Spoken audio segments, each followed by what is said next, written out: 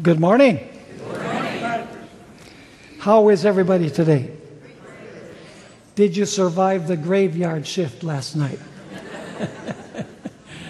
It's kind of difficult, when you're from the Eastern time zone to have a meeting late at night. But I hope that you weren't agreeing with me all during the presentation.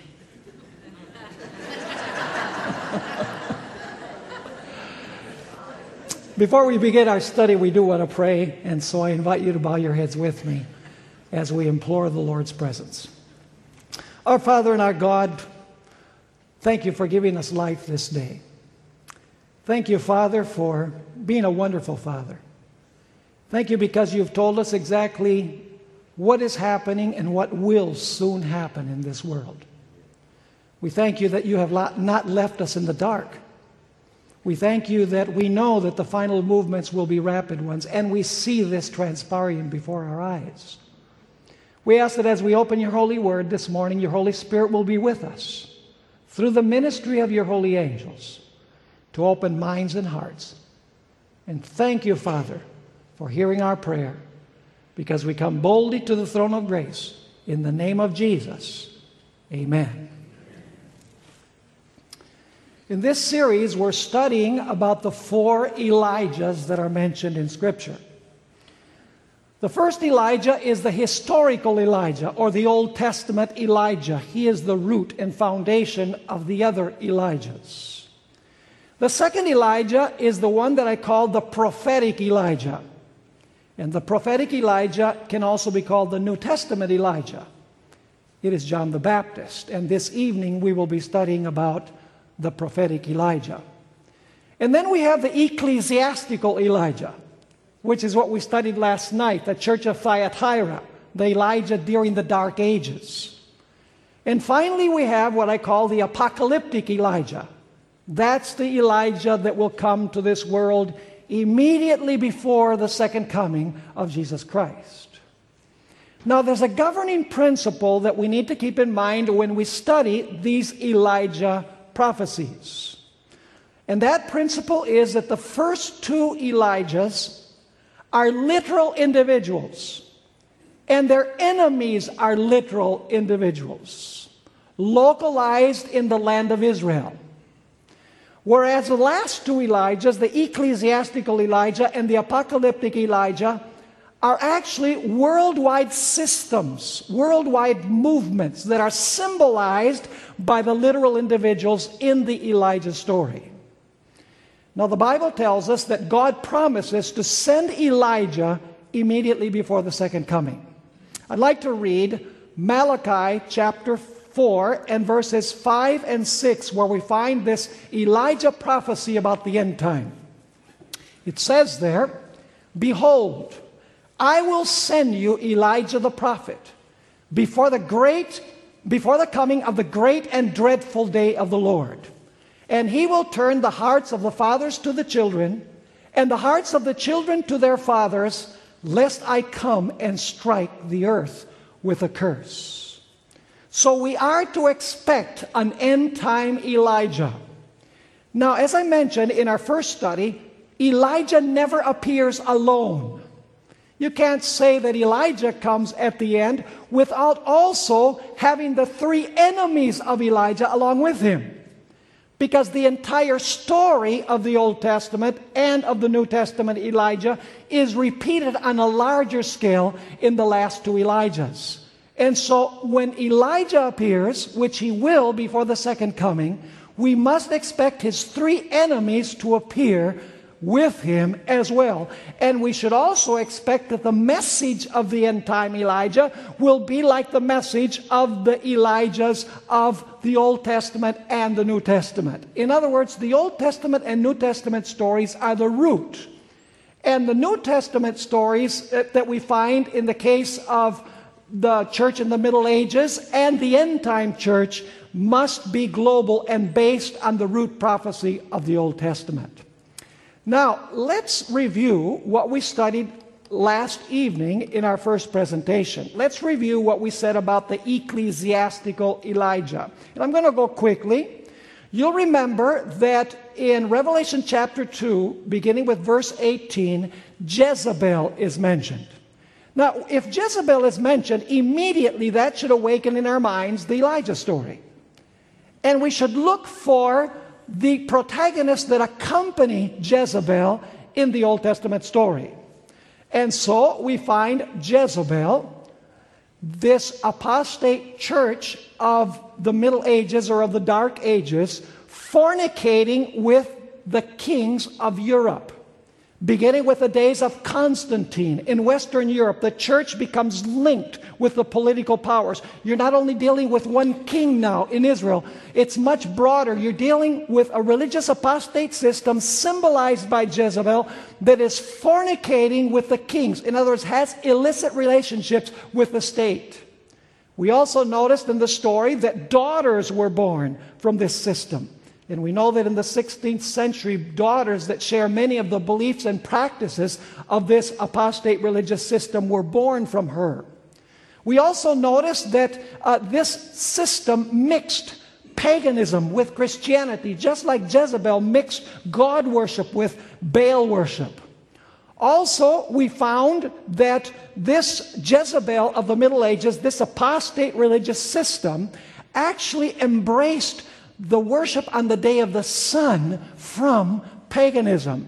Just like in the Old Testament story, you have Jezebel imposing the worship of the sun god Baal. We also notice that because of this apostasy, no rain was to fall during the period of her dominion. And of course, rain represents doctrine. When there is rain, there's true doctrine, there's true teaching. When there is no rain, there's a scarcity of true doctrine. This is exactly what happened during the 1260 years.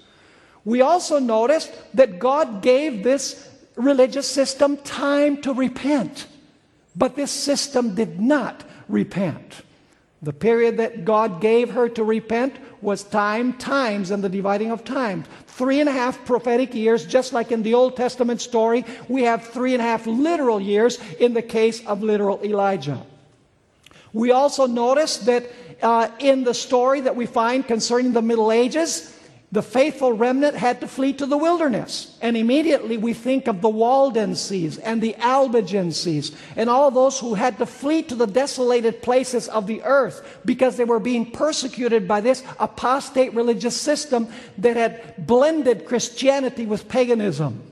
We notice also that Elijah was blamed for the calamities, just like the Waldenses and the Albigenses were blamed because of all of the turmoil and the disease and all of the problems that existed in Western Europe. We also notice that spiritual Jezebel wanted to slay or wanted to kill these people who were followers of God. We notice that God prepared a place for those who were being persecuted. And in this place, God fed His people. So you have all kinds of Elijah terminology. And of course, this lasted 3.5 symbolic years. We also notice that at the end of her career, she was thrown into a sickbed. This is the same as the deadly wound. But the sickbed does not mean that she's out of commission forever, because the book of Revelation says that her deadly wound will be healed, which means that Jezebel will reign again. And if Jezebel will reign again, that means that the other protagonists of the story will also come into view, because Jezebel never appears alone. You have to study the entire and complete story as we find it in the Old Testament. Are you understanding the principle? Now, let's talk about the Old Testament Elijah. This is the root prophecy, and this is the one that we're going to look at this morning, because everything else is based on the root story of the Old Testament Elijah. Now, in the story of Elijah, there is a threefold alliance. First of all, there it is a king. He is the political ruler. In other words, he can make political decrees. Secondly, there is a harlot woman. This harlot woman also has false prophets that do her bidding and extend her religion. Through these false prophets, she actually controls the children of Israel. God calls Elijah to denounce this apostasy, to denounce this going astray from the Lord. And Elijah, of course, when he preaches God's message, is hated and he's persecuted. His main message to Israel is, come back to the Lord, your Creator. Now let's analyze each one of the protagonists individually, because as we study the Old Testament story, we're going to see that the characters of these individuals actually foreshadow the characters in the case of the days of Jesus, John the Baptist. They also foreshadow the character of the individuals during the Middle Ages as well as the end time Elijah. So let's look at first the king. Go with me to 1 Kings chapter 16 and verses 30 and 31. 1 Kings 16, 30 and 31. I want you to notice here that the king carries on an illegitimate relationship with this harlot woman, Jezebel. And she instigates him as the king to do her bidding. In other words, Jezebel controls the king and gets the king to do what she wants. Notice once again 1 Kings 16, 30 and 31. It says there, now Ahab, the son of Omri, did evil in the sight of the Lord, more than all who were before him. And it came to pass, as though it had been a trivial thing for him to walk in the sins of Jeroboam, the son of Nebat, that he took as a wife Jezebel, the daughter of Ethbaal, king of the Sidonians, and he went and served Baal and worshipped him. So here we find a king linking up with this apostate woman Jezebel, with this harlot Jezebel, as she's called in 2 Kings chapter 9 and verse 22. Now, what kind of character did Ahab have? Did he have a mind of his own? Did he do what he wanted to do? Absolutely not. He was a weakling. He was easily manipulated by the strong-willed Jezebel. Notice what we find in Prophets and Kings, page 115, where Ellen White describes the character of this king, Ahab. She says, Ahab was weak in moral power. His union by marriage with an idolatrous woman of decided character and positive temperament resulted disastrously both to himself and to the nation. Then she says, unprincipled and with no high standard of right doing, his character was easily molded by the determined spirit of Jezebel.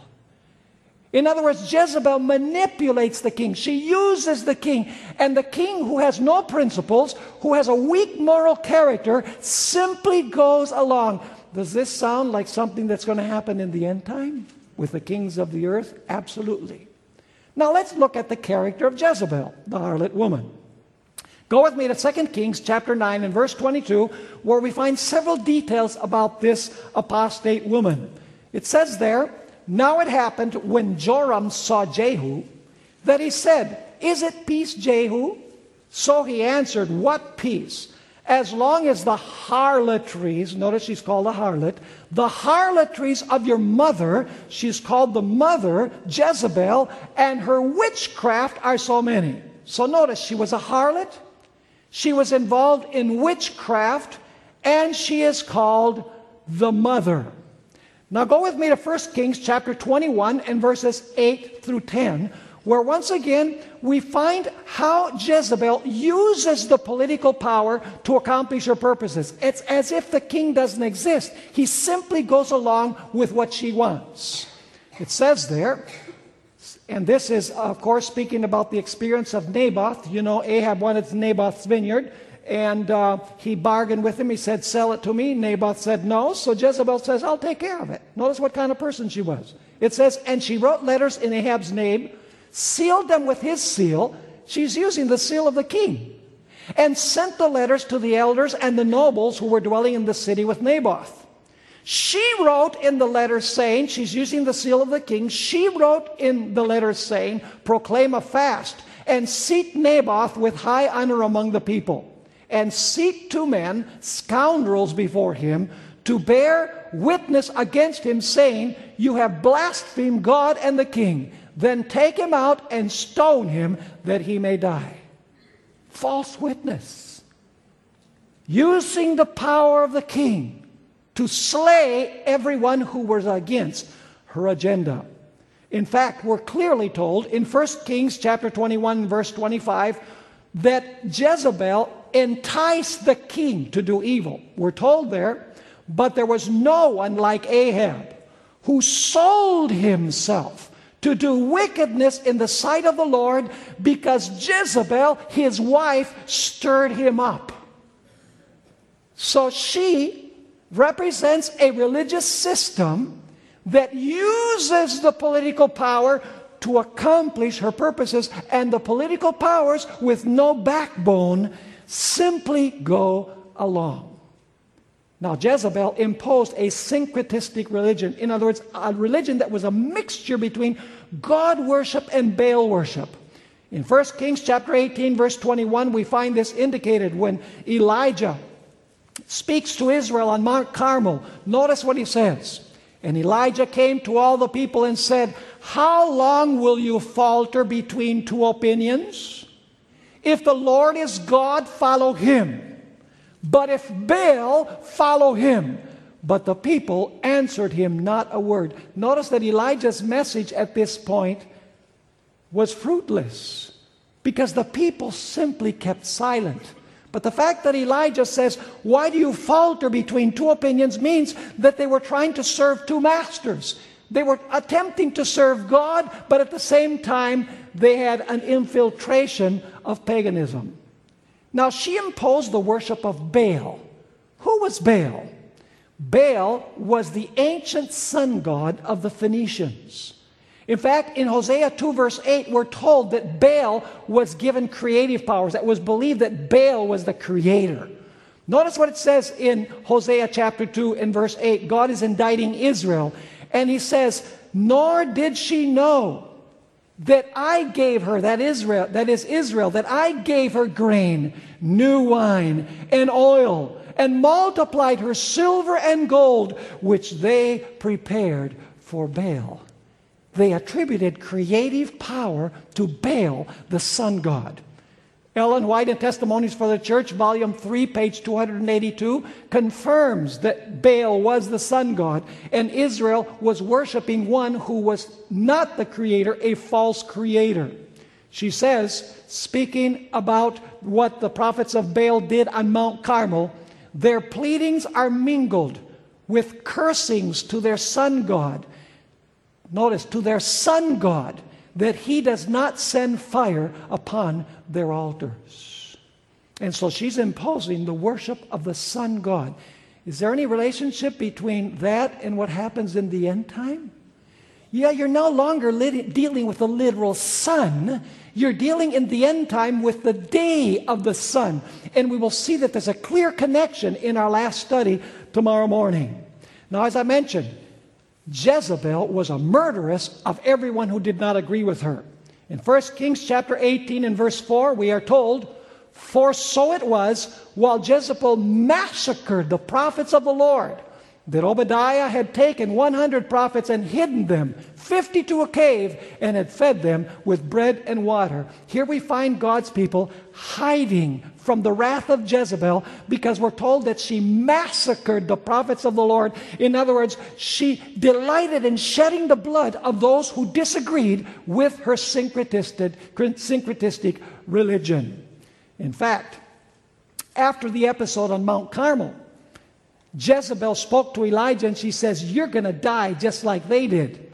1 Kings chapter 19 verses 1 and 2, we find these words. "And Ahab told Jezebel all that Elijah had done, also how he had executed all the prophets with the sword.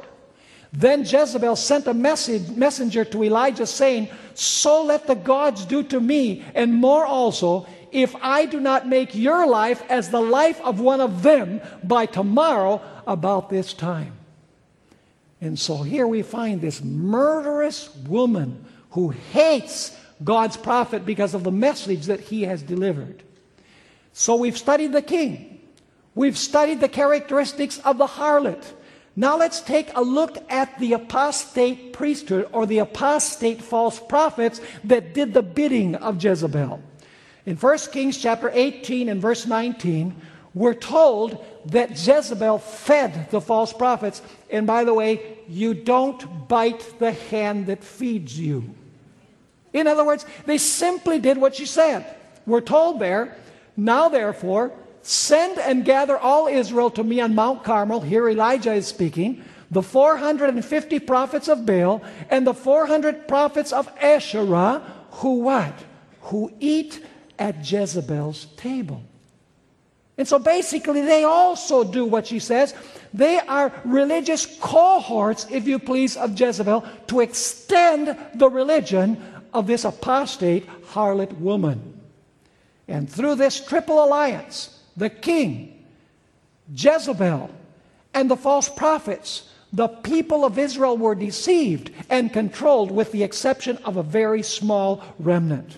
In fact, in 1 Kings chapter 21 and verse 22, we're told that Ahab and Jezebel actually were the ones that enticed the entire people to sin. They had control over the multitudes, in other words. Here it says, I will make your house. God is predicting what's going to happen to Ahab. I will make your house like the house of Jeroboam, the son of Nebat, and like the house of Baasha, the son of Ahijah, because of the provocation with which you have provoked my anger, and made who? And made Israel sin.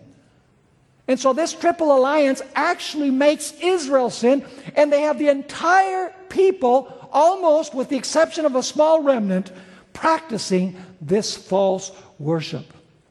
In 1 Kings chapter 19 and verse 10, we are also told once again that the children of Israel were enticed by this triple alliance to be on the side of error. It says there, so he said, here's Elijah speaking, I have been very zealous for the Lord God of hosts. For the children of Israel have forsaken your covenant, torn down your altars, and killed your prophets with the sword. Notice the children of Israel have done this.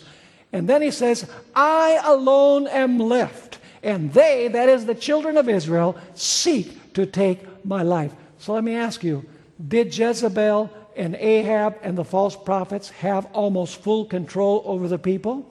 Over the multitudes, nations, tongues, and peoples? Absolutely. Now let's talk about the role of the fourth protagonist in the story, Elijah. God raises up Elijah to denounce this apostasy and to bring God's people back to the straight and narrow. You see, Elijah is not an innovator. Elijah is a reformer who wants to bring Israel back to where they once were. The mission of Elijah is to call God's people who have been deceived by this triple alliance to come out of apostasy. He preaches about the true Creator God, and he calls Israel to come back. He's not an innovator. He is a reformer, and he is a restorer. He's seeking to restore true worship. He's seeking to restore the true covenant sacrifice. He's seeking to restore the commandments of God. And interestingly enough, his message was not for the unchurched, but for the churched. You see, the message of Elijah is given to Israel. Would this perhaps mean that in the end time, the Elijah message will go to an apostate Christendom? It doesn't go to the secular. It goes to a people that claim to serve the true God. Now, the succinct message of Elijah is to bring God's people back once again to the religion that they knew when they were on God's side.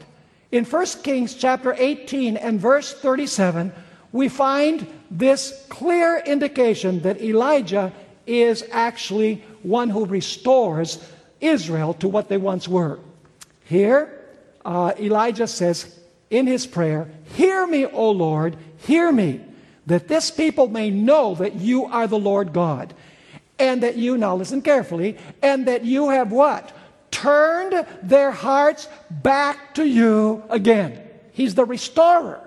In other words, he's not an innovator. He's not bringing a new religion. He's saying to Israel, return to the Lord, your Creator. Now I want to read also Luke 1 verse 16. This verse is dealing with the New Testament Elijah, but the principle applies that the New Testament Elijah is also called to be a restorer. We'll study this particular verse this evening. It says in Luke 1 and verse 16, speaking about John the Baptist, the New Testament Elijah, and he will turn, listen carefully, many of the children of Israel to the Lord their God. Now wait a minute. He's going to turn who to the Lord their God? The children of Israel. So had the children of Israel gone astray from the Lord their God? Absolutely. This is a message for Israel.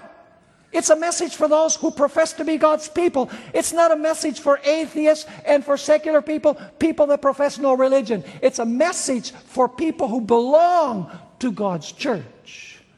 In Matthew chapter 17, verse 11, once again speaking about the New Testament Elijah, but the New Testament Elijah is connected with the Old Testament one. We are told about Elijah, indeed, Elijah is coming first, and listen carefully, and will restore all things. What does it mean to restore? Can you restore something that has not existed before? No. Elijah is the great restorer of God's truth, of God's message, of worship to the Creator, of the commandments of God, of the true covenant sacrifice. In fact, we're clearly told in several texts that Israel had broken the covenant and they had gone astray from the Lord. In 1 Kings chapter 18 and verse 30, we're told that the altar was in ruins, which means that they had forgotten how to worship the Lord. It says, then Elijah said to all the people, come near to me. So all the people came near to him, and he repaired the altar of the Lord that was broken down. He's restoring true worship, in other words. Now, this altar was composed of 12 stones, which means that he's restoring God's Israel, because Israel had 12 tribes. 1 Kings chapter 18 and verses 31 and 32. And Elijah took 12 stones, according to the number of the tribes of the sons of Jacob, to whom the word of the Lord had come, saying, Israel shall be your name. Then with the stones, he built an altar in the name of the Lord. He's restoring God's people, and he's restoring true worship. And in his prayer, he invokes Abraham, Isaac, and Jacob, because they are the fathers, the founding fathers of Israel. Notice 1 Kings chapter 18, verses 36 and 37. This is on Mount Carmel. And it came to pass at the time of the offering of the evening sacrifice that Elijah the prophet came near and said, Lord God of Abraham, Isaac, and Israel, let it be known this day that you are God in Israel, and I am your servant, and that I have done all these things at your word. Hear me, O Lord, hear me, that this people may know that you are the Lord God, and that you have, listen carefully now, and that you have turned their hearts back to you again. So he's restoring God's people. He's restoring true worship. In 1 Kings chapter 18, verses 17 and 18, we're also told that he's restoring the commandments of God. It says there, and here, of course, Elijah meets with Ahab, and Ahab says, oh, you're the troubler of Israel. Notice what Elijah has to say. 1 Kings 18, 17 and 18. Then it happened when Ahab saw Elijah that Ahab said to him, is that you, O troubler of Israel? And he answered, I have not troubled Israel, but you and your father's house have, in that you have forsaken the commandments of the Lord, and you have followed the Baals. Did Elijah have a role in restoring the commandments of God? Yes, he did. Did he have a role in establishing true worship? Yes, he did. Did he have a role in reestablishing the true gospel of salvation in Jesus Christ, represented by the covenant sacrifice? Absolutely. And he rebuked Jezebel for imposing the worship of the sun god Baal as the creator instead of the Lord. Now go with me to Psalm 95 and verse 6, and let's notice something very interesting. Can you separate worship from the Sabbath? Can you separate the Sabbath from worship? Absolutely not. Notice Psalm 95 and verse 6. Here, the psalmist says, "O come, let us worship and bow down. Let us kneel before the Lord, our Maker. Why do we worship God? Because God is our what? God is our Creator. And let me ask you, did God give us a sign to remind us that He is the Creator? Absolutely. What is the sign? The sign is the Sabbath. This is a reason why in the end time, and I'll get ahead of myself a little bit, we're told in the first angel's message that God's people, God's end time Elijah, will bring people back to worshiping the Creator God. It says there in Revelation 14, 6 and 7, Then I saw another angel flying in the midst of heaven, having the everlasting gospel to preach to those who dwell on the earth, to every nation, tribe, tongue, and people, saying with a loud voice, Fear God and give glory to Him, for the hour of His judgment has come, and worship Him who made heaven and earth, the sea, and springs of water. A clear allusion to the fourth commandment in Exodus chapter 20. God's end-time Elijah will call people back to the worship of the Creator and of His day, which is the Sabbath, in contrast with the day of the sun. Now, because of the apostasy in the days of Elijah, there were terrible calamities that overtook the nation of Israel. There was a famine. 1 Kings chapter 18 and verse 5, we are told, And Ahab had said to Obadiah, Go into the land to all the springs of water and to all the brooks. Perhaps we may find grass to keep the horses and mules alive, so that we will not have to kill any livestock. The drought was terrible. The famine was terrible, and it was because of the apostasy. And yet, who was blamed? Elijah was blamed. In 2 Chronicles 7, 13 and 14, which we read in our presentation last evening, we're told why rain would not fall in Israel. Here God says, When I shut up heaven and there is no rain, or command the locusts to devour the land, or send pestilence among my people, I'm almost tempted to say tornadoes. If my people, notice it's talking about His people, it's not the secular people. If my people who are called by my name, see, they claim His name, will humble themselves and pray and seek my face and turn from their wicked ways, then I will hear from heaven and will forgive their sin, and I will heal their land. But those who were guilty refused to recognize that they were at fault. And so they blamed the prophet Elijah. In fact, in 1 Kings 18, 17, when Elijah finally goes before Ahab, we read this before, Then it happened when Ahab saw Elijah that Ahab said to him, Is that you, O troubler of Israel? In Prophets and Kings, page 126, we find Ellen White's comment about this persecution against Elijah and the fact that Elijah was blamed by this triple alliance. She says, Jezebel utterly refused to recognize the drought as a judgment from Jehovah, unyielding in her determination to defy the God of heaven. She, with nearly the whole of Israel, united in denouncing Elijah as the cause of all their misery. Had he not borne testimony against their forms of worship? If only he could be put out of the way, she argued, the anger of their gods would be appeased and their troubles would end. And so Elijah is persecuted because the Triple Alliance tells the people he is to blame for all of our calamities. Does this ring a bell when it comes to the end time? Absolutely. This is the foundation. 1 Kings chapter 18, verse 10, we're told, As the Lord your God lives, there is no nation or kingdom where my master, this is when a servant of the king meets with Elijah, there is no nation or kingdom where my master has not sent someone to hunt for you. And when they said, He is not here, he took an oath from the kingdom or nation that they could not find you. In other words, that was so serious that when the messenger went to a certain city or a certain nation, he would ask, Have you seen Elijah? They had to swear with an oath that they had not seen Elijah. In other words, he was sought in every nation, in every place. Prophets and Kings, page 137, we find these words, For 3 years the messenger of woe was sought for in city after city and nation after nation.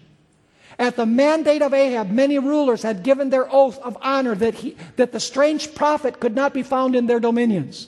Yet the search was continued, for Jezebel and the prophets of Baal hated Elijah with deadly hatred, and they spared no effort to bring him within reach of their power, and still there was no rain. So where did Elijah have to flee? Elijah had to flee to the wilderness. Did God have a place prepared for Elijah in the wilderness? Yes. In fact, God commanded Elijah, go to the brook Kishon. I have a place prepared there for you. And we're told that not only did God prepare a place for Elijah to find refuge from the wrath of this triple alliance, but we are also told that God fed his prophet there. His waters were sure and his bread was sure there where he was hiding from the wrath of this triple alliance. Let me ask you, was Elijah whisked out of the world so that he would not experience the tribulation? Absolutely not. Elijah was here during this period of tribulation. He had to flee. He had to hide. Yet he was sustained by the Lord. In other words, he was not saved from experiencing tribulation. He was saved in the midst of tribulation. He was not whisked away to some other place so that things would be easy for him. Now, up to this point, the message of Elijah had not experienced any response, any positive response from the people. We're told that on Mount Carmel, when Elijah said, if the Lord is God, follow him. If Baal, follow him. The people answered him not a word. It was necessary to have a powerful manifestation of God's power from heaven in order for Elijah's message to have an impact and convert the people. In 1 Kings chapter 18 and verse 21, we find these words, and Elijah came to all the people and said, how long will you falter between two opinions? If the Lord is God, follow him. But if Baal, follow him. But the people answered him not a word. Not until the fire comes down from heaven will people be convicted. In Prophets and Kings, page 147, Ellen White remarks about this experience. Facing King Ahab and the false prophets, and surrounded by the assembled hosts of Israel, Elijah stands, the only one who has appeared to vindicate the honor of Jehovah. He whom the whole kingdom has charged with its weight of woe is now before them, apparently defenseless in the presence of the monarch of Israel, the prophets of Baal, the men of war, and the surrounding thousands. But Elijah is not alone. Above and around him are the protecting hosts of heaven, angels that excel in strength. Now, we don't have time to get into this, but what was the worship style of the prophets of Baal like? They shouted, they jumped, they rolled, and they even came to the point of cutting themselves in order to invoke the blessing of their god, Baal. But there was no answer from heaven. What is it that finally brought conviction to God's people and brought them back to the Lord? Folks, it was the fire from heaven. Notice 1 Kings chapter 18 and verses 38 and 39. 1 Kings chapter 18 verses 38 and 39 says, then the fire of the Lord fell and consumed the burnt sacrifice, and the wood, and the stones, and the dust. And it licked up the water that was in the trench. Probably a hole as big as the one that you find in Arizona. That meteorite that supposedly fell millions and millions of years ago, which we know that isn't true. The power could not be denied. And so notice the response, verse 39. Now when all the people saw it, they fell on their faces and they said, the Lord, He is God. The Lord, He is God. In Prophets and Kings, pages 152 and 153, we find the inspired commentary of what happened there on Mount Carmel. No sooner is the prayer of Elijah ended than flames of fire, like brilliant flashes of lightning, descend from heaven upon the upreared altar, consuming the sacrifice, licking up the water in the trench, and consuming even the stones of the altar. The brilliancy of the blaze, because this is at the hour of the evening sacrifice, folks. Right around sundown. The brilliancy of the blaze illumines the mountain and dazzles the eyes of the multitude. In the valleys below, where many are watching in anxious suspense the movements of those above, the descent of fire is clearly seen, and all are amazed at the sight. It resembles the pillar of fire which at the Red Sea separated the children of Israel from the Egyptian hosts. What does fire represent in Scripture? Fire represents the Holy Spirit. The descent of fire on the day of Pentecost was a sign that God had accepted the sacrifice of Jesus Christ. And so the fire that consumed the sacrifice, that came and gave a boost to the message of Elijah and brought conviction, was the fire from heaven. Is there going to be a message from heaven in the book of Revelation that will illumine the whole earth with the glory of the Lord? Revelation chapter 18, verses 1 through 4. That will be our subject of study tomorrow. We will look at Elijah and his three enemies, the dragon, the beast, and the false prophet. They play the same role as the personages in the Old Testament. Now we need to talk for a brief few moments about the end of Jezebel, Ahab, and the prophets of Baal. 1 Kings chapter 18 and verse 40. We find that after God revealed his power from heaven, the priests of Baal still insisted that they were not going to accept. It's amazing how hardened they were. In 1 Kings 18 verse 40, we're told that the very people that admired them most were the ones that arose for their destruction. There it says, and Elijah said to them, "Seize the prophets of Baal. Do not let one of them escape." So they, that is the children of Israel, seized them, and Elijah brought them down to the brook Kishon and executed them there. Prophets and Kings 153 and 154, we find this amazing commentary about this experience. The priests of Baal witnessed with consternation the wonderful revelation of Jehovah's power. Yet even in their discomfiture and in the presence of divine glory, they refused to repent of their evil doing. Does this sound like what's going to happen to the dragon, the beast, and the false prophet? They did not repent of their deeds, we are told in Scripture. She says they would still remain the prophets of Baal. Thus they showed themselves ripe for destruction. In other words, they committed the unpardonable sin. That repentant Israel may be protected from the allurements of those who have taught them to worship Baal, Elijah is directed by the Lord to destroy these false teachers. Now notice who destroys them, because we're going to come back to this tomorrow. The anger of the people has already been aroused against the leaders in transgression.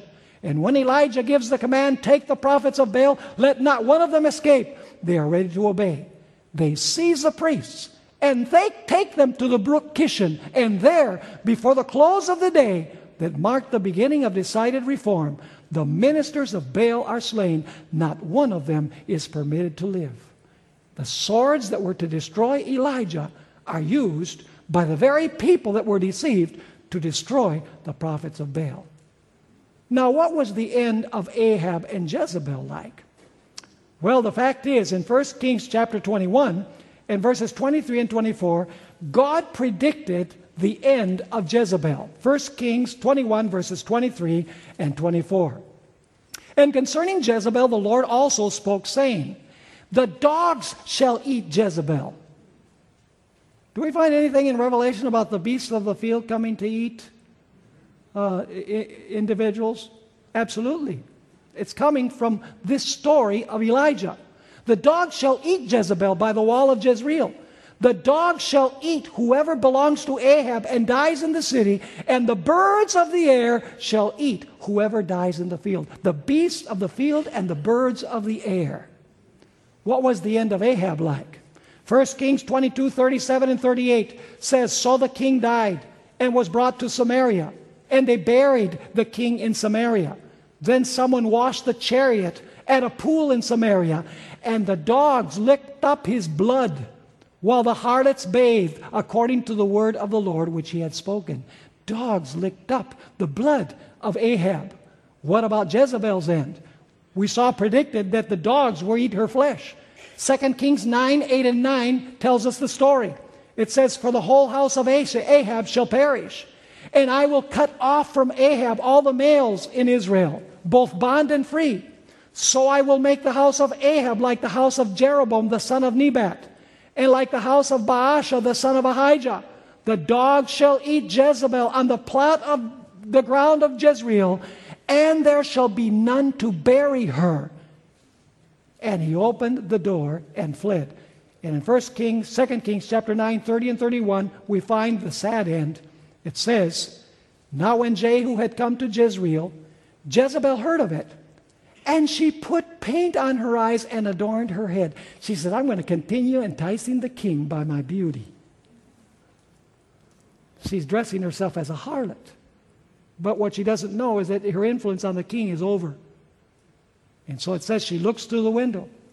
Then as Jehu entered at the gate, she said, is it peace, Zimri, murderer of your master? And he looked up at the window and said, who is on my side? Who? So 2 or 3 eunuchs looked out at him. Then he said, throw her down.